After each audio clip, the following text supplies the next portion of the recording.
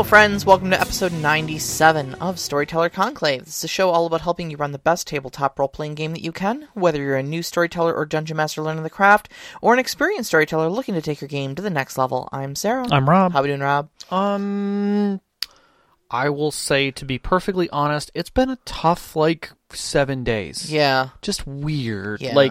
Emotionally weird for me.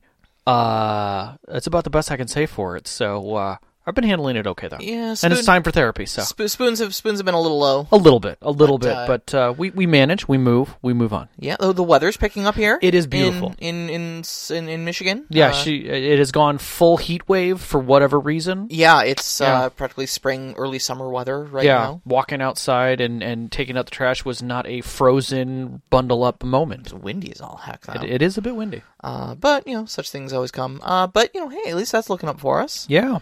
And we have a full freaking show to talk about. Oh, my God, yeah. Holy gosh. So, do you remember several months ago, maybe even been almost a full year ago, could have been, that I mentioned that Sean and I were playing Ghosts of Tsushima on PlayStation. Yeah. And we were having an absolute blast with it. It's a beautiful game, really. It really is.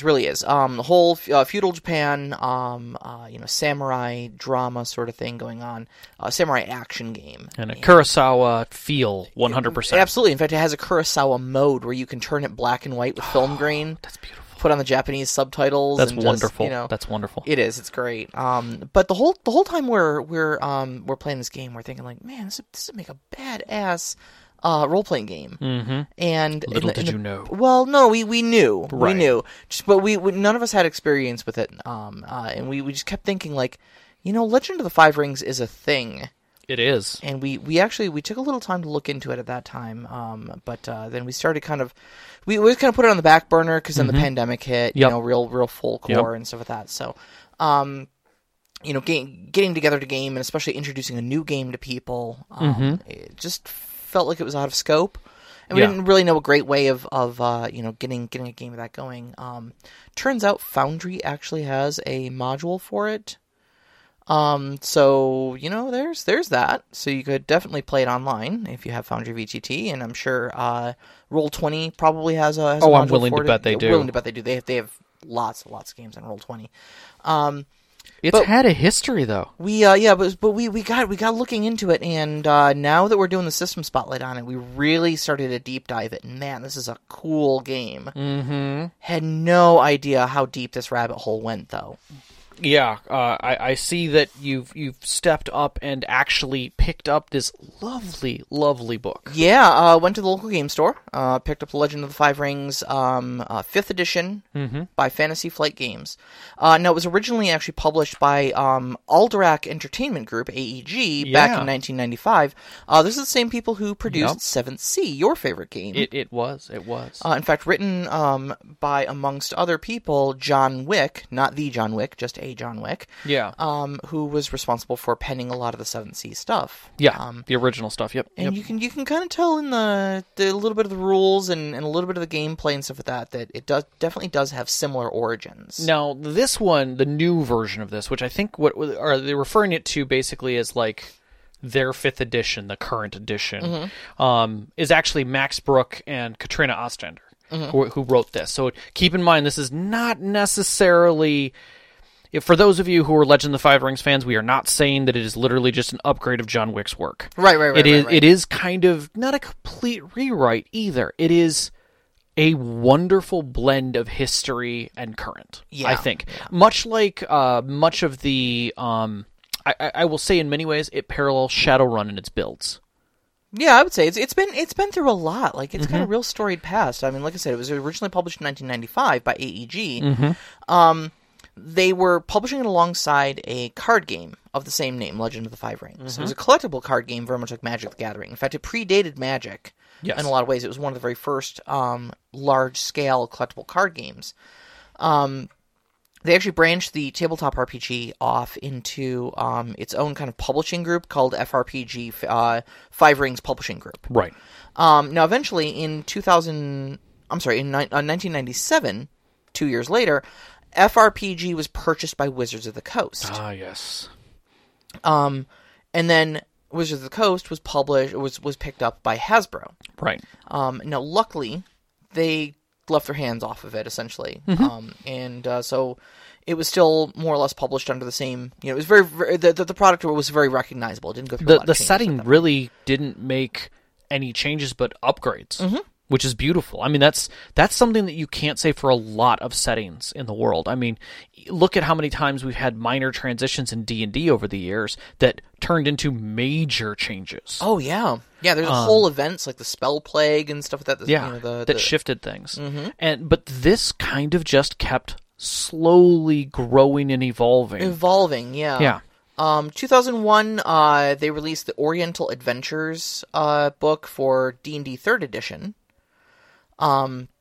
Now, that was actually an upgraded version of what used to be the Oriental Adventures book for D&D. Right. But what they did was, since they had the license for Rokugan, which is the world that L5R takes place in, they took the Karatur world that used to be their Oriental Adventures world and replaced that with Rokugan. It was a very well-designed world. It was an extraordinarily well-designed world, but I remember at the time, because I picked up the Oriental Adventures book, and I didn't know anything about Legend of the Five Rings. But I remember a lot of people who did know about it at the time looking at this Oriental Adventures book and going, this isn't Rokugan. This doesn't feel right. This doesn't feel like Legend of the Five Rings. And I remember kind of thinking at the time, like, you guys are a bunch of snobs, but like now that I'm looking at Legend of the Five Rings, I get exactly what they were saying. Well, I mean, imagine if you would have taken Ravenloft as a D&D module and threw it into the setting of Vampire the Masquerade. It would be almost unrecognizable. It would be. You'd recognize the names of the characters, but the way they reacted to things, the motivations. There's vampires, yeah, but what is this? Yeah. Yeah. So that went on for a little bit. AEG continued to publish the card game this whole time, and FRPG continued to publish the tabletop game. In 2015, AEG sold the rights for Legend of the Five Rings, both games, the card game and the tabletop game, to Fantasy Flight, and that's where it resides right now. 2017, Fantasy Flight released the Living card game, which was not compatible with the old card game. Right. It's a completely different animal, but it is still a Five Rings card game. And they released that at Gen Con, and then in 2018, they followed it up with 5th edition L5R, our tabletop RPG, which is sitting right next to me right now. But they carried over a lot of the art from the card game, which has kept this beautiful theme going. Oh, yeah. And it's wonderful. I mean, it's really, really beautiful artwork. Well, we'll have a whole discussion about the card game and its influence. We talked about the storied past of it, but I kind of want to get into, like, what the game is. There's a lot to get into, so we should get started. Yeah. I started researching this over the weekend and watching just back to back videos on it and stuff like that. And I'm really glad that I got that head start on it, so I can, because we're not going to scratch the surface of L5R tonight. No, it was like eating a 4-pound block of cheese. You fell in love with it, then made love to it, and now you're slightly regretting how deep you're into it. Okay, well, I don't know what you do with blocks of cheese in your free time. That's fine with me, though. You haven't been introduced to the right block of cheese. That's fair. That's actually fair. I've fed you some wonderful cheese over the years. You have. But I only give it to you in small amounts because I'm a good dealer. This man has his own cheesemonger. I do. That's all I'm saying. Oh my god, it's so worth it. Anyway. It get dark? So, Legend of the Five Rings is set in Rokugan. Yes. Which is basically a fictitious land based largely, though not entirely, on feudal Japan. Feels very much like it. Very much so. Also has some sprinklings of influences from China, Korea, Mongolia. There's a lot of history. It covers if you're a Japan-Chinese historian, you can very clearly see the years that they're grabbing. If you're a weeb. Well, I mean, there are, I know there are a few out there. One of my cousins would chew this apart and love every moment of going through and saying, oh, this is from this point in history, and this is from this point in history, and this is from this, and it covers this whole imperial time span, time span. So I spent a handful of months in Japan as an exchange student in high school. That's right, you did. Yeah. So this is, when I tell you this is right up my alley, and like I badly need someone to run this for us. Yeah. Like, yeah. I'm not kidding, man. There might be money involved. I'm already hip deep in this, and I'll pay for paraphernalia. That's fine. I'll buy books for people. I don't care. I'll give someone this book right here, sitting right next to me. So it's very low fantasy, though. So very much like 7th Sea before it. You do have fantasy elements in there. Yes. But they're subtle. Magic is subtle. You've got these priests called Shugenja, which are, I guess their closest analog would be like D&D clerics. Sure. But like without the bang and bluster of D&D clerics. There are the gods, the kami, are present in the world. Nobody denies their existence or anything like that. Their influence is definitely felt in all sorts of little things. And the Shugenja are just people who are a little bit closer to them and can communicate with them a little clearer. Not quite so much in language, but through works and through prayers and stuff like that, can bring about some pretty interesting effects that other mortal people cannot. And then lurking in the shadows, and especially in the Shadowlands themselves, which is basically a hell-torn wasteland beyond the southern wall, Right. That the Crab Clan guards, are fantasy elements like undead and spirits, Demons. oni, demons, yeah. But the part of it is also the way that they see death and believe in reincarnation and eventually getting out of that cycle.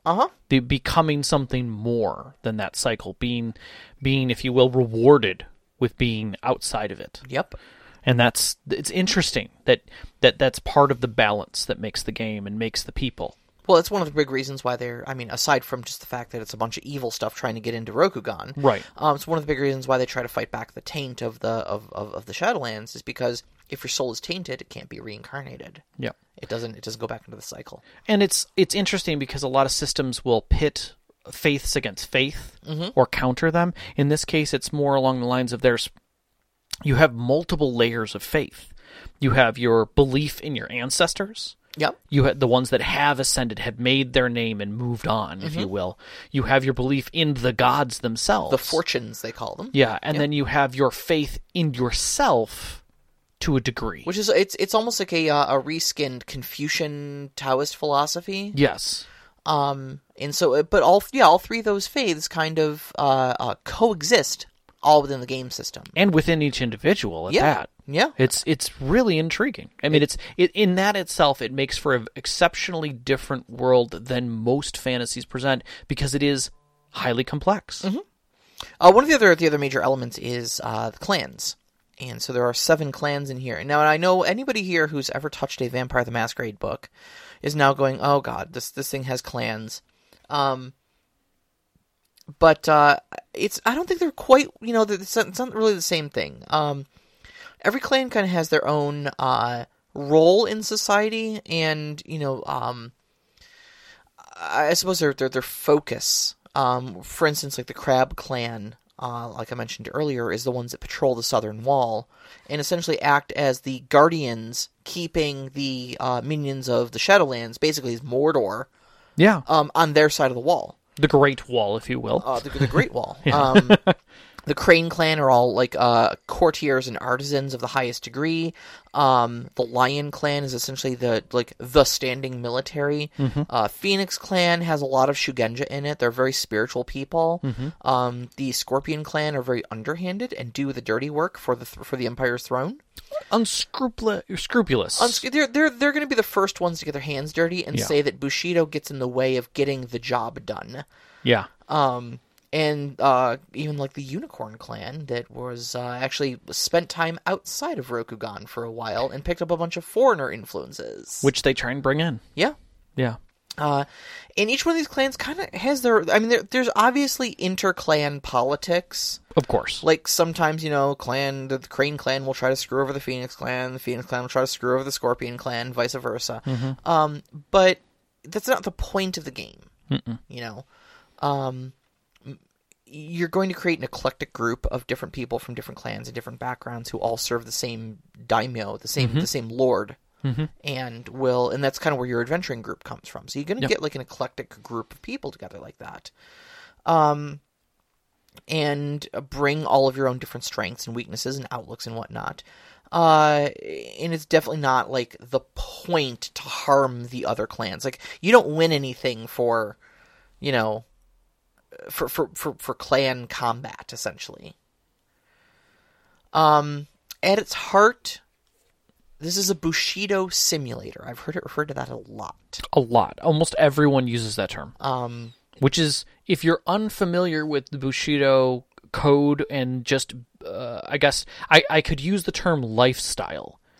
And I think I'd be scratching the surface at a extreme view. Well, I mean, you break down the word. So you've heard of Judo. Yep. I think it's the way of peaceful resolution or something like that. There's Aikido, the way of using your ki. Iaido? Iaido, Yep. which is the way of sword drawing. Do means way, the way of. Yep. Okay, Bushi means warrior. Just the way. Bushido means the way of the warrior. Right.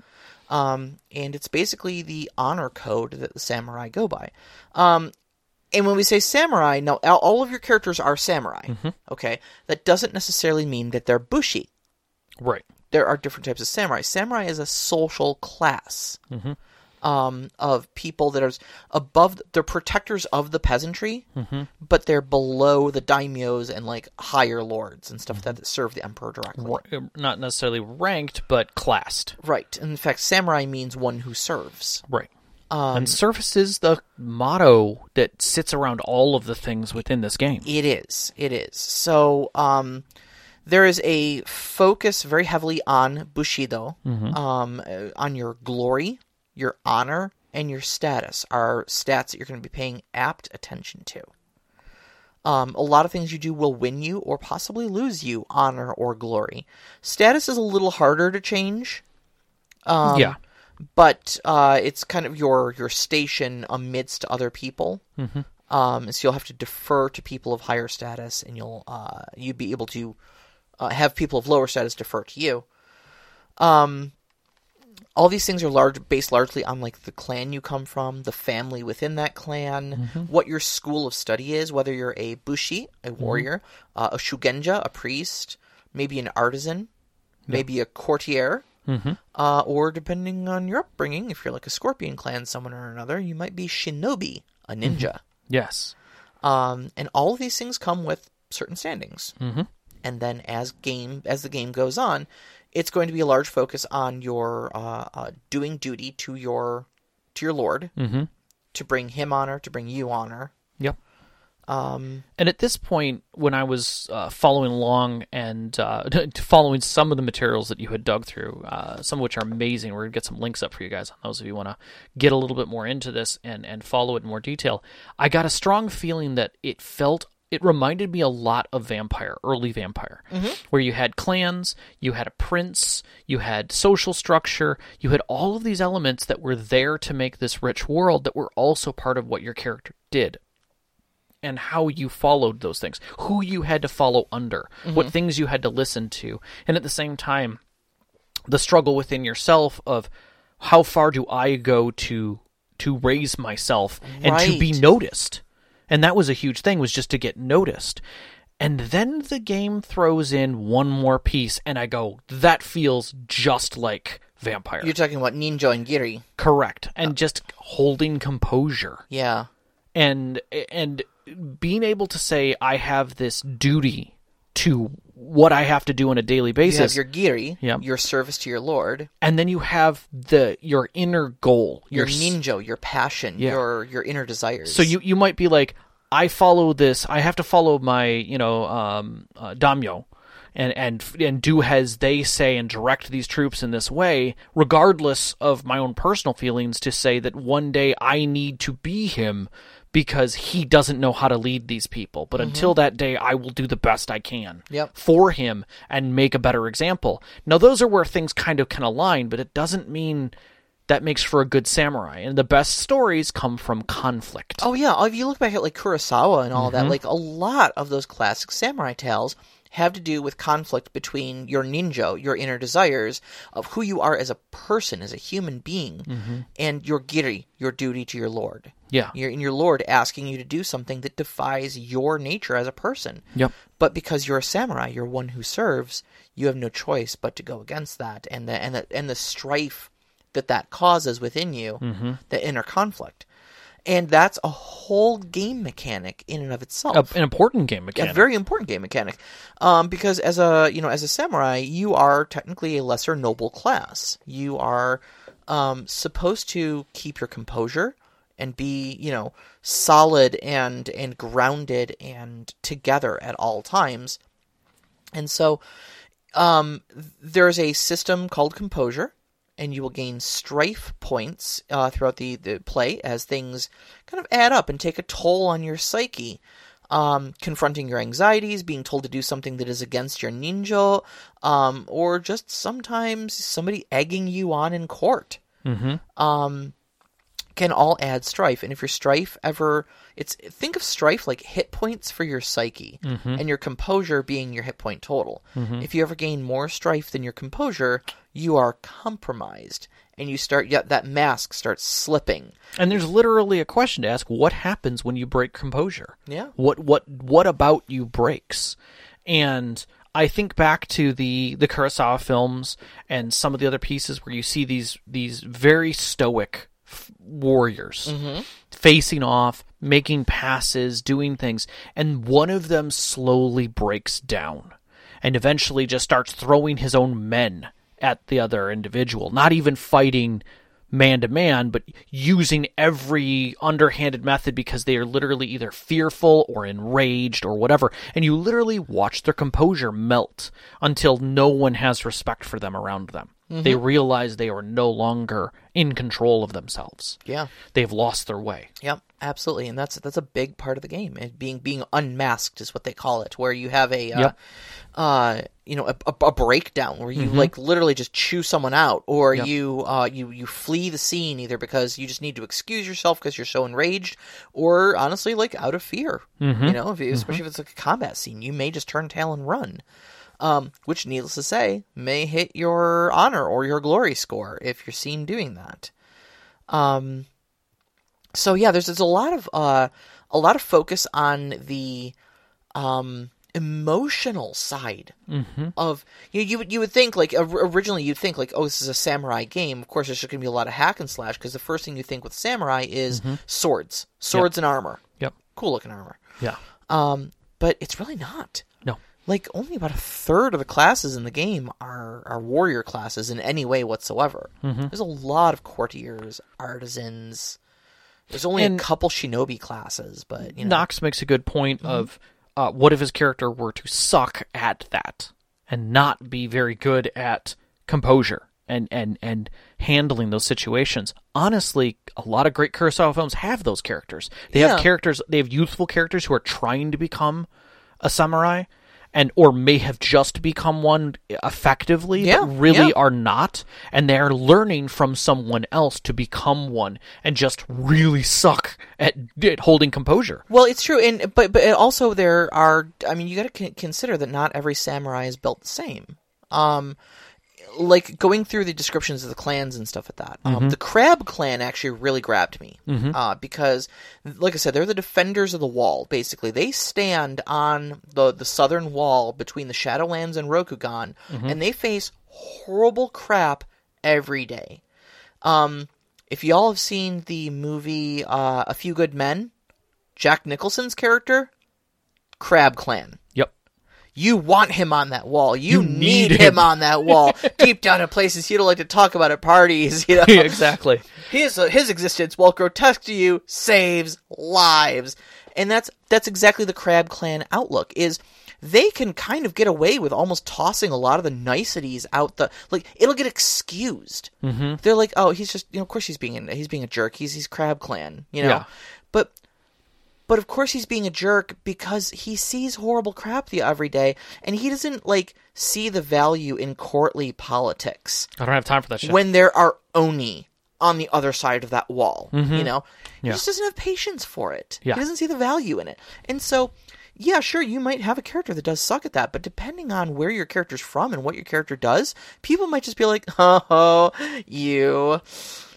And that's as far as it would go. Whereas like a Crane clan person who is like the courtier clan, the clan that stands at the left hand of the emperor and knows all the courtly politics of the imperial palace, oh, they do that crap? No, stricken down. Yeah. You will never get invited to a party ever again. And we're not saying that composure means failure. You lose composure, you fail. Yeah. It just moves the story in another direction. Right. And that's one of the other things too, is that like it even says when you lose your composure to move the story forward. So for instance, you might your lord might be saying, okay, well we're gonna muster all thousands of our troops and we're gonna attack the enemy at dawn, and you know that they're walking into a trap and that all those soldiers are gonna get killed. And so this might cause a lot of strife for you. You might lose your composure and unmask and yell at your daimyo and say, this is the stupidest damn thing you have ever done. You're going to get every single one of them killed. And I don't know what the heck you're thinking. And of course, you're yelling at your daimyo. That's a huge hit to your status. But your daimyo may scold you for it and say, it was wrong of you to address me in such a way in front of my men. But I think you're right. Yep. You know, because unmasking allows you to defy the social norms. You get to say the thing that nobody wanted to say to them. And you might take a status hit for it, but it also changes the story. Yeah. You can also affect his outlook. Exactly. Yeah, that was what makes good story. Yes, exactly. One of the other big things too, I mean, aside from all the honor and the glory and the composure and stuff like that, though, is even just the core stats. Well, it's where the rings come from. Yep. So we're all used to strength, intelligence, constitution, those being the stats that physically outline the parameters of your actual character. We don't have those in L5R. Nope. Earth, air, water, fire, and void. The 5 rings. Yeah, it's a different way of presenting the hero. And one of the big reasons why they say they do this is because each of these 5 rings represents something more esoteric. Earth represents your groundedness, your realism, your stability, your ability to kind of just look at things in a very realistic manner. Air is kind of your creativity, your cleverness, possibly even your deceit or your manipulativeness. Things like that. Fire is more like your force of emotion and your ability to evoke that emotion in others. Yep. Water, your ability to adapt to situations and be open to possibilities and get the broad view of things. Right. And void is very much your spirituality, your oneness with the universe, where you look at things purely objectively and without any sort of emotion or other influence like that. And when you're affecting things, unlike looking to say, is this a strength check? Is this a dex check? You're not doing that with a skill. You're basically saying, how am I approaching handling this skill? And that, in mechanics, changes it a lot, but gives you a better definition of how your character's looking at the situation. For instance, if I'm going to get through a gate, I can go through that gate any number of ways. I can use fire and say I'm going to passionately attack it. You know, I'm going to vigorously assault it. I'm going to somehow do away with the gate, basically. Whereas I could also say I am going to stealth my way through this situation. I'm going to wait till guards come through and join them as if I'm one of them. Okay, that would be an air Correct. plus stealth check or whatever. Yeah, and it's up to you how you handle that approach. And I think that's a neat way of doing it. It removes the physicality and the challenges that a character might come across physically and brings it back to a heroic sense. It doesn't matter if I'm scrawny and thin. It doesn't matter if I'm, mountainous and voluminous. With the right approach, you can conquer. I can do anything. Yes. I can be cunning as a giant mountainous man. I can just as easily be strong as a wiry, wispy person and have the same force. And it really leans a lot into a lot of the cinematic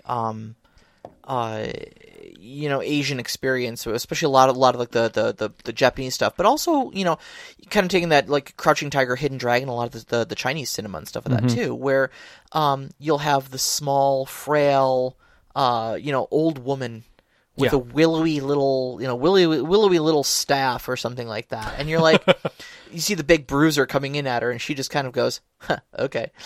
All I can think of is like Kung Fu Hustle and some of the joke and just movies. Hands his butt to him because she's got better technique. Yeah, he comes at it with brute force, and she just runs circles around him essentially, lays him out, blows smoke in his face. It's because she's got 4 in her air ring, and or water ring or whatever, and he's just rocking a 2 in his earth and just trying to lean into that, and she's just outclassing him. It's all about your approach. It really shifts focus away from that might versus might, damage versus HP style, right from the bat, because it doesn't even offer you the ability to conceptualize things that way. You will never find a strength score, no matter how hard you look for it. Earth doesn't even equate to strength. Like, it just doesn't, And so it forces you out of that mindset if you're going to play this game. Now, that's not the only thing here. Like, in 7th Sea, it was about reaching a target number. Right. And in Vampire, they used numbers on the dice to try and do that. Mm-hmm. This game does away with the numbers altogether. Right. So there's still a count. That's still important. A count of successes, but the count is much lower for the success rate. A TN of a standard challenge is like an easy challenge is a 1. Mm-hmm. A medium challenge is a 2, and a hard challenge is a 3. And then after that, it gets up to exceptional. Yeah, like 8 is like legendary. How did you get well over this kind of a thing? Right. So, but you're also not looking at the numbers anymore. You're looking at new symbols on the dice. Right. And totally different dice. What Fantasy Flight loves doing is making you buy more dice? Making you buy more dice. And I'm sure we'll discuss this a lot more too when we get to our Star Wars oh Lord. System Spotlight. Mm-hmm. So this comes with a batch of special dice. There are 6-sided dice called ring dice. Yes. And there are 12-sided dice called skill dice. Keep going. What you will do for any check is the basis of any check is going to be rolling a number of 6-sided dice equal to the ring. Yep. That corresponds to your approach. Yep. So in Rob's earlier example, are we going to sneak past the gate? Okay, that sounds like an air approach. Mm-hmm. So Rob's going to take his air ring, mm-hmm. which might be 2. Mm-hmm. Okay, so he's going to grab 2 of those ring dice, the 6-sided ones, and then we're going to say, okay, well, what do you have in a appropriate stealth skill?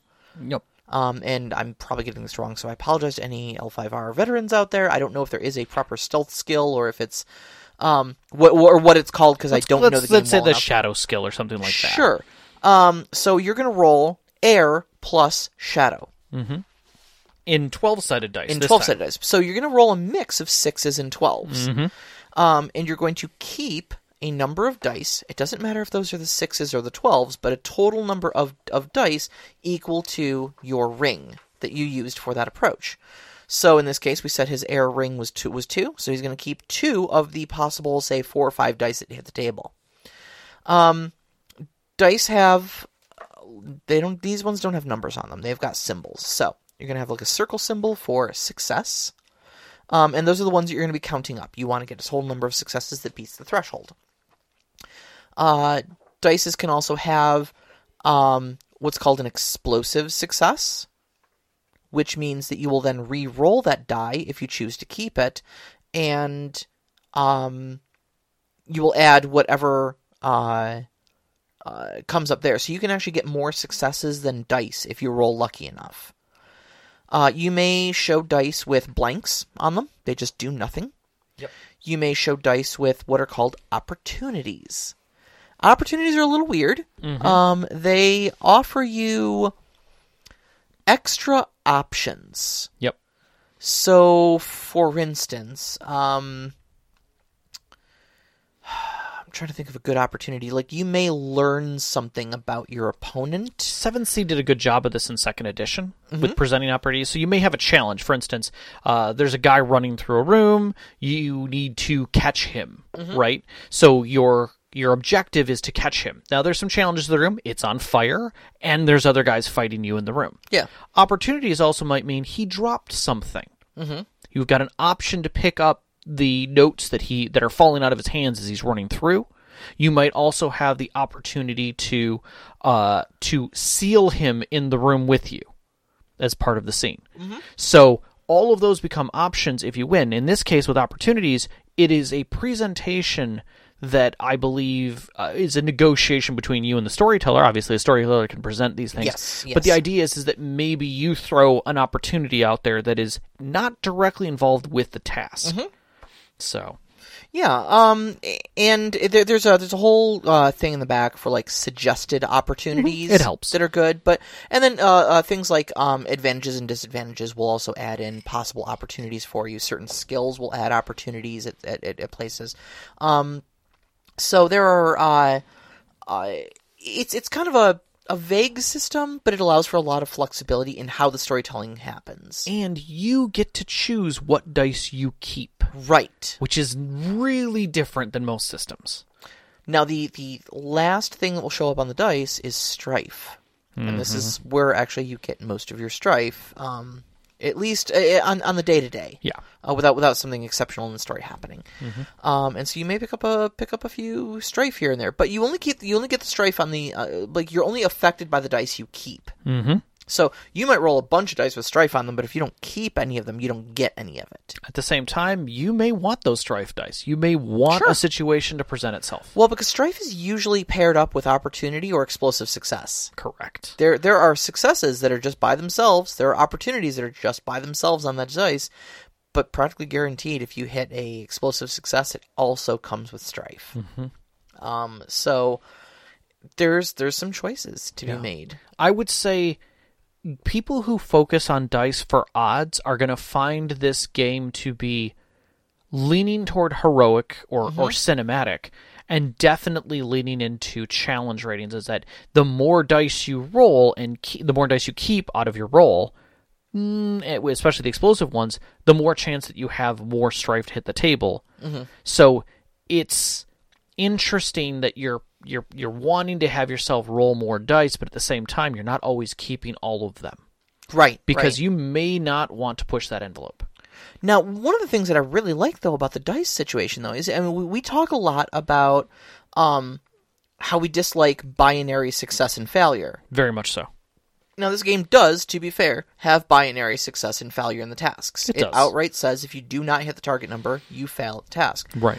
But with the strife and with the opportunities mixed into it, though, it allows you for a neat combination of success with consequences, success with opportunity, failure with opportunity, failure with consequences. I love failure with consequence and fail with opportunity. There's nothing that says that you get your ass handed to you and you get to steal the keys. There's a great example that I read where you find out information that there are like bandits that are going to attack your daimyo as he's traveling from point A to point B, and you give him a passionate speech trying to dissuade him from taking the trip as to keep him safe, and you fail. But you got an opportunity on that roll, so your daimyo may say, "Rob, your heart is always in the right place. Thank you so much for looking out for my well-being. But you take things too seriously, man. I'm going to go on the trip anyways. Yeah. But why don't you come with me? Why don't you join me? And I can show you how safe it really is. Yeah. You need a relaxing time. We're going to my family's cabin. Yeah. Join me. Exactly. So now, originally you weren't going to go with him, but now you're there with your lord so you can protect him, but he's still going to be in danger. Right. So really good ways that you can move the story just around in a very wide variety of die rolls that can come out of this. We still have 4 more pages that you've written here. I told you we're not scratching the surface. Not even remotely. This is beautiful. At the same time, it's a huge game. But there really is. I mean, it would take all night. I kind of want to get. I think we've done a good job of giving like an overview of the game mechanics. And we will definitely throw links out there for you guys to watch some very, very good videos that describe it, and highly recommend going to review it. Yeah, absolutely. If you're already interested in what we've been talking about, dig into that part of it. But we talked a bit about earlier about the living history of this game. Yeah. How it started off with a collectible card game and how in 1995 and how it's been going ever since. Yeah. To which I compared it a lot to Shadowrun in that sense that the history just kept building. Yeah. And it's beautiful. It's honestly beautiful. But I need you to understand that the collectible card game and to a smaller extent the tabletop role-playing game has actually altered the history, the in-game history of the game. Like the way that Warhammer used to do their grand battles and keep the history changing. Exactly. I loved that about Warhammer. Exactly like that. And so they would do the same thing with their collectible card games at like various tournaments and stuff like that. How those card games played out would alter the story for the next chapter, essentially, of the game. There's a great video by Matt Colville, who's a bigwig storyteller. He's got a lot of followers. Great YouTube channel. He does these monologues. All about running the game and such like that, and different literary techniques and whatnot. Has a video he calls "The Greatest Story in Gaming: Legend of the Five Rings." We'll definitely post a link to that, where he talks about this card that he got at this gaming convention. It might have even been Gen Con. This card was an evil clone of Doji Hattori, the Crane. I can't say this. Crane Clan. I keep saying Clane Cran. Champion duelist. And it's like the false Hattori is what it's called. Okay. And he shows the text on the card, and it says something about how he's a Scorpion Clan samurai, can't group with Crane Clan, and counts as the egg of Panku for uniqueness purpose. Okay. And you're like, what does that even mean? So he goes through and breaks it down for you. So what happened was, in a tournament the previous season, somebody was playing a Crane Clan deck, and they had played Doji Hattori, the Crane Clan champion, who's a master duelist. Essentially, they just win in duels. Straight up. They kick everybody else's butts. And this Scorpion Clan player was losing. So they played this card called the Egg of Panku. Panku is a dragon. Okay. And the egg essentially duplicates any unique card. Ooh. And created a evil clone of Doji Hattori. Nice. And went on to win the tournament. Oh, so they made a card. So they made a card of the false Hattori. Nice. That represents. So that is why it is a Scorpion Clan character, won't group with Crane Clan, and counts as the Egg of Panku, because it's essentially a used Egg of Panku. Right. When you bring this character out.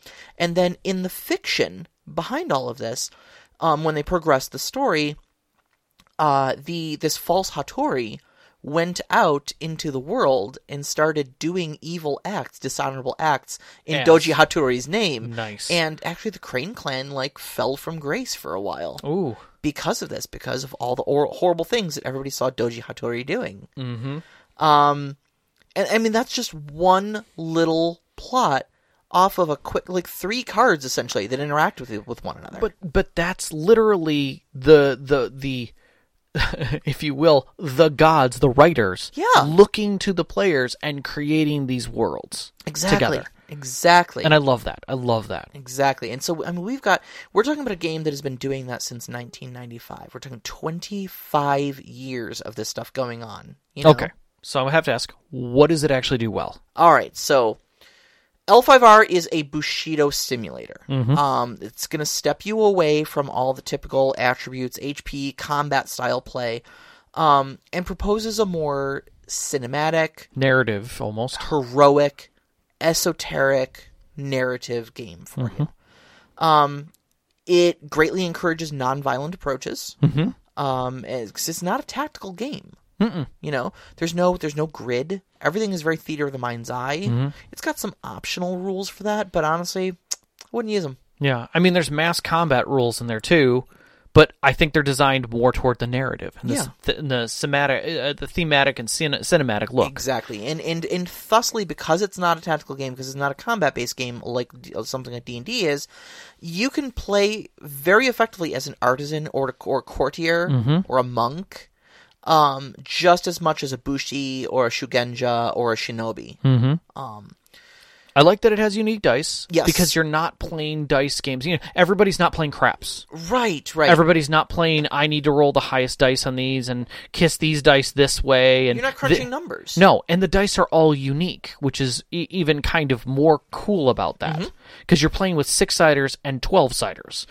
And, like we mentioned earlier, allows for opportunities and consequences amidst the success or failure mechanic. While you're picking up your choices, you're making an active decision once fate hits the table. Exactly. That's cool. For me, someone who is a little bit of a Japanophile, I suppose, scratches that itch for a Japanese game. Almost all of our fantasy games out there are Western European influenced. It's very common. And this one is I would say probably the grandfather and the greatest of the Japanese Asian Oriental style games. Fair enough. And I would say it's not a cut and dry us versus them setting. Yeah. There's a lot of gray area and intrigue to explore from multiple different angles in this, between clan politics, the honor to your giri, to your daimyo and stuff like that. Like, there's a lot of things to explore that aren't just me versus them conflict. Yeah. And I think, as far as some of the stuff that I've seen that I would put as challenging or that it doesn't do well is staring at it as someone who's never played it, who only has references, and I've got pretty good references around it, as you were saying, whether it's, Vampire or 7th Sea or any of that, it is still a lot to put together and keep in your mind as a storyteller.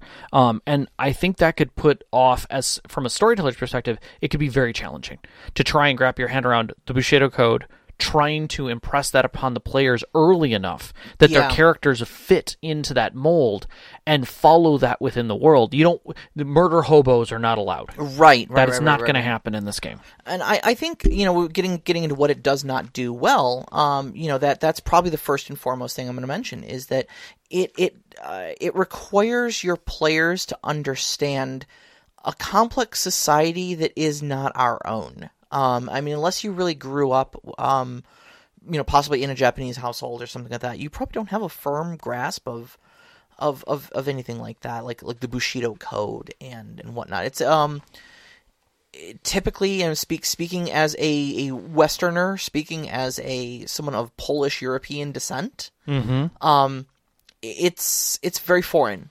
Yeah. And especially if you grew up on D&D with the murder hobo mentality and stuff like that, thinking in terms of honor, thinking in terms of duty, and courtly politics and things like that is, it's a step away. And it requires some buy-in from your players. I don't think this is a game you get to be lazy about, No, and I think if you're trying to find a lazy way into this story, I think you're failing at what the setting really sits at, what the core of the setting is, and therefore you don't really move into it. It would be like trying to, make Discworld as a setting serious. You're losing the value of what it is. It is meant to be tongue-in-cheek. Whereas, just as much as trying to make Toon into a serious game, you're never going to do it. Or to make Vampire the Masquerade into a tactical game. You're losing the core of what the story is about. And you really should evaluate that, because you're not going to have a good time in this game playing outside of the box. Because some of your players are going to play it very seriously and play into that, and the people who aren't are going to be obvious. And it's going to feel off-putting. Yeah. The rules do feel a little clunky, but I think that's a lot to do with it. It's different. There's a lot of that, but there are some things that, through some of the research I was doing, that there are a lot of house rules that people suggest, because there are some pretty mainstream rules that maybe are worded funny, or make reference to other rules that aren't really fleshed out. or just outright are clunky in their execution. Like, social combat is a thing that's strictly defined in here, but like it follows an initiative order and stuff like that. And it's like, why do we need to roll initiative to talk? That's a fine question. So there are some rules in there that may leave you scratching your head a little bit and may require a little bit of flexibility in how you adjudicate them or maybe how you house roll them. Yeah, and to fit your playstyle. Yeah, and it's because it's not a hack and slash game. There's going to be a lot of people who are going to look at this and go, "Ooh, it's samurai and quick fights and duels, great. That'll make the hack and slash parts of my game go very quickly." Mm-hmm. It's not that. It's not that at all. You're not going to get that. You're going to get cinematic moments, but it's more along the lines of they have a 20-minute fight in their head. Yeah. And your player's talking about, okay, what are we going to do with this guy? Well, is he a better fighter than you are? He is a greater master than I am, but he may not be a better fighter than I am. Mm-hmm. And that's the conversation that's going to happen at your table for 20 minutes. Yeah. And maybe that's the kind of thing that you want to have happen. But I don't necessarily know if it's going to scratch the itch of the players who want to pull out a katana or a daikatana and use it and cut through a room like John Wick. Yeah, I mean, if you're looking to hack and slash your way through things, I don't think this is the right game for you. But like, if you are seriously into the samurai aesthetic and you really do want to like explore the people behind the swords. And have those moments of, is this a time for war or is this a time for restraint? Moments where that tension is dramatic and means something to the flow of the story, then I think this is a great game for you. Excellent. So, I think that kind of wraps it for L5R. It does, but not for our show. Even though we're at an hour, we're going to go a little later tonight because we have an extra piece that we wanted to throw in here too. Yeah, I mean, we've got some questions, but we also have... We have this... something a little extra. One of our Patreon members, Hulavu, posted something on our Discord a little earlier today, and so we would like to take just a brief moment to address this on the air. We would like to take a moment to remember his fallen character, Quentin Daniels. Quentin Daniels, the happy-go-lucky Aasimar, sorcerer paladin, was carried away into eternity on the wings of a harpy. Even though he had abandoned his training as a paladin of the Rose to pursue his natural abilities in magic, he lived his life by a simple motto: do a good turn daily. He was loyal to his party, fighting fiercely at the Battle of Krosov Hills to restore a fallen comrade from the brink of death. The 60 gold he spent buying a cape of billowing was amongst the best gold ever spent in the elemental plane. Some said the cape narrated his thoughts. Others swore it was sentient. Everyone knew it was his companion. Ambushed by harpies, Quentin valiantly fought to break the charm binding his friends. At one hit point, he was able to deal over 100 points of damage to his adversaries, saving his company and crew of the ship he was on. As his crumpled body hit the deck, his last words were to a deckhand: "Sorry about the mess." Quentin, you were funny. Sometimes because you enjoyed making others laugh, and sometimes because you lacked the social skills to communicate your thoughts. You were thoughtful, using your skills and abilities to strike maximum damage into your opponent's hearts. I will miss the many ways that you made that cape billow. Who knew a cape could billow like a storm was approaching, foreboding ill omens and a resolve to face your fate? You are gone, but not forgotten. We will always pour one out for you. Here's to you, Quentin. Here's to you, Quentin. So, if you have players in your game and characters that die, that have passed on, perhaps even retired, feel free to submit them to us. We will definitely read them here because we think it's worth it. These are people that we grow to love. Absolutely. That are part of our games, that sometimes are with us for decades. Mm-hmm. And they deserve the respect that they've created and the home that they've built in our hearts. They absolutely do. Let us know if you want us to eulogize one of your characters. Hear, hear. So, on to Discord questions. Discord questions. All right. So, Nox has the question, how soon in its creation do you plan on a finale to a campaign? How do you keep the story from veering too far from it, or do you? If you are planning the finale of your game before your players get there, you're merely writing the end of the adventure. And you're kind of writing, you're novelizing. So my thought is this. Know what your whole the adventure theme of your whole story is. If it's a campaign, you're probably going to do it in an act system where you have an opening, a mid, and a final. Yes. Realistically, you shouldn't be going too far into your final until your players have gotten to the third act. You may have an idea of roughly what's going on. You're going to want to know where your players are going to end up, but they're going to make changes to the story, especially if they're the active participants. If they are truly the protagonists of the story and they're not just following the world story. Yeah. You're going to have a rough idea of where they're going to end up, but they could change that at any time. You may at the very beginning think, hey, they're going to come back to this guy's castle, and they're going to try and take him out before he starts up the world destruction engine, right? Where midway through the bridge, they've already figured out a way to destroy that world engine. So now you have to have your backup plan, the plan B. Yes, he actually has a second world-destroying engine, because why build one when you can build two at twice the price? Right. And so now they have to go to the sea, the island base, and take care of it there.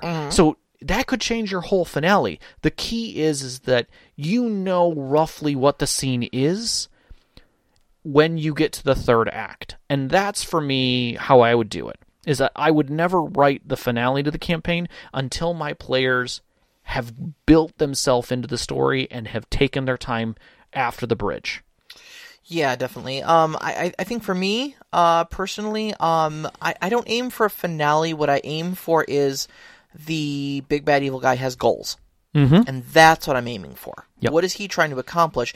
And it might look like the world destruction engine at the end if he accomplishes it, but if the heroes sufficiently get in his way, the finale might not be. They might thwart him long before that ever happens. The final confrontation might be, we're not going to allow you to get a third piece of the destruction engine. Right.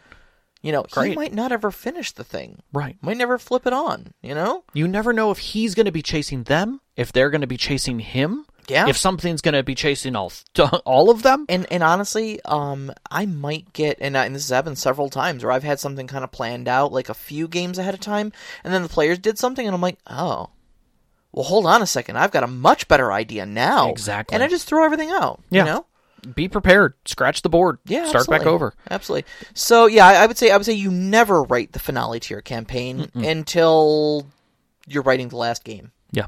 Literally the last adventure. Yeah. So. And then you don't have to worry about the story veering too far from it. No, let your players walk. Let them veer and stray and turn the story where they're going. Yep. And they'll never be off story. Correct. I would say it is far easier if you're writing a campaign where you're concerned about your players going off in weird directions and not following the plot, then the plot should not be revolving around the players. There should be another protagonist who's running that plot. And that's a lot how game systems, like digital RPGs do it, is that the players are literally part of a world that the plot's involved, and they're doing things, but they are not the protagonist in truth. There are other players who are being the protagonist in those stories that may live or die based upon the actions of the players. Well, there's also some discussion to be had on the efficacy of plot hooks. I mean, one of the... I like the imagery of a plot being a hook, because it allows you to grab the players and drag them in a particular direction. Sure. And so you end up with, if they are straying off, sink a plot hook into them and pull them back to where you want them. Yeah. Give them a reason to come back to the plot. Yep. Rather than just saying, oh, well, they're wandering around all over the place like a drunk toddler. I don't know. Yeah, I mean, there's nothing to say that the players don't show up, like, hey, we're just going to go to the beach. Screw this. We're going to get on a boat. We're going to go to the beach. Fine. You find yourself on a beach day. There's a chest at the beach. Ooh, we'll open the chest. Okay. And just play it off as a normal thing that they find at the beach, and it's just another day at the beach. Except in that chest is a bag of holding that holds the third component that your villain needed. That was being transported and got screwed off course. So now they're holding it, and it's a chase. Oh, God, guys, we got a MacGuffin. Oh, no. Exactly. You picked up the MacGuffin. We don't even know what it is in the bag. We wanted a vacation, but we got plot. That's No. right. That's right. So we've got another one here. All right, so Overwatch asks, in culturally thematic settings like Legend of the Five Rings, It is. how do you lean into the trappings and the mythos without falling into any unfortunate stereotypes? Ooh. That's a good question. I guess it depends on what you're defining as an unfortunate stereotype, first off. I mean, I think if you're leaning into the culture, especially as defined in the book, I think you're fine. Like, keeping in mind, like, I think probably the biggest thing that comes to mind would maybe doing an accent. Which you probably want to avoid, like, doing the stereotypical, like, Asian accent and stuff like that. That can get a little tropey, and that can get pretty offensive. But, like, keeping in mind that everybody is speaking fluent Japanese, why do you need an accent? That's true. That is a very true. I mean, you're talking about personality types and not tropes. Yeah. I think that's the key there. And I think that if you want to have your players lean into it in a more authentic way, teach them. Encourage them in the right direction. Yeah. It's no different than if you're trying to encourage people away from Arthurian fantasy flights and have them be more traditional knights of England, who were very loyal and had a lot of infighting between them. Anytime that you want to lean into more gritty realism, help them into that. If they're leaning into that, for instance, the discussion about Ronin that came up within the chat thread today, and what they really mean, and where they are. They're not terrible people. That's morality talking. These are literally masterless people, or masterless samurais. Now, some of them do turn, because they have no master, because they have no duty to a lord, right? Turn to mercenary work, turn to banditry maybe to make ends meet. Sure. It happens, but it doesn't happen because they're Ronin. Right. Just because I'm a military contractor doesn't make me a jerk. Right. What makes me a jerk... You were a jerk before you became a Ronin, and now you have a sword and no master. Exactly. And that's, I think, the key there is that... if you're a storyteller or even another player in a story and you see someone stepping into something that is effectively culturalist, where they're ripping through a culture because they're mixing things that are already being marred. Give them a helping hand out of it. Help them in an educational way. Don't necessarily gatekeep and be like, you can't do that because that's not right. Well, I would start the discussion with, like, your character's acting in this particular way. Could you explain? What are you trying to get at? Explain's a little more demanding, I think. But, like, talk to me a little bit about who they are, what your character's motivations for acting that particular way are. Well, blah blah blah. Okay, have you considered what being a member of this clan might be, or being from this region of Rokugan might say about your personality? And if that is an influence in your life, how do you think your character would react to that? Right. How do you think that would inform how they're acting right now? And do you think that acting in X way is appropriate given your character's stated background and goals? And they might go, oh yeah, that's right. I am kind of being a little bit of a jerk. Maybe I should play them this different way. And I think that one of the things that Legends of the Five Rings really does properly is the questions. Those questions really help you make better choices about who your character is and gets into the depths. It's the same thing that was really popular about vampires, that you're not just making a brooding goth. Yeah. It's easy to do that in some of the systems, but the older ones, you'd walk through a very long process, and by the end of it, you weren't just a brooding goth. There was a reason why you were brooding. Yeah. You had psychosis. You were an artist who couldn't reach their pinnacle, or ended up becoming a vampire, before they were able to complete what they wanted with their humanity. And that broke them. So now you have a drive. You have a reason to sit there. You're not just a TV trope that doesn't have a reason, that doesn't have depth, that doesn't have character. Exactly. I think that's the key. And I think the book does a great job of fleshing out, like, the different clans and whatnot. So I think there's more than enough material there to look into really fleshing your character out and avoiding a lot of those stereotypes. So Yeah. I made a mistake here. I didn't put next week's topic in. Do you remember what it is? I do. Okay. I do. Okay, so next week we're going to be talking a little bit about when you flip the script, when the protagonists, when the characters, I should say, when the player characters are not the ones driving the story. Having your characters on the back foot, being perhaps pursued by the big bad evil guy. Perhaps your characters are the good guy, or are the bad guys, and they're being pursued by the good guys. And how you can kind of reverse the typical flow of your adventure and still have a lot of fun with it. So you can find us on Twitter at @ST_Conclave, on Instagram, @ST_Conclave. Listen to us live every Wednesday night at 7 p.m. Eastern Time on mixlr.com/storyteller-conclave. And join us up on our Discord. You can find that link up on our Twitter, our website, storytellerconclave.com. We hope to see you there. Thanks to our Patreon members. All of you make this so much easier, especially our name members, Nox, Sam, the Arcane Asylum, Sparkle Motion, Vedran, and Huluvu. Our pre-show music today is by Arcane Anthems. You can find them at patreon.com/arcaneanthems. Our intro music, Beyond the Warriors by Geefrog. You can find that at geefrogmusic.weebly.com. Also on Google Music. The eulogy music today is Long Road Ahead by Kevin MacLeod. You can find that at filmmusic.io/song Long Road Ahead, and the license is also available. Our outro music are Only Our Footprints in the Sand by Midair Machine. You can find that at soundcloud.com/midairmachine/tracks. And a big shout out as always to our families. Thank Vicky you. and Sean, thank you so much. We love you for supporting us. All of our friends who've sat with us at our tables over the years to share all these great stories with you, and you, our listeners. We love you. We love every single one of you. Good night. Good night.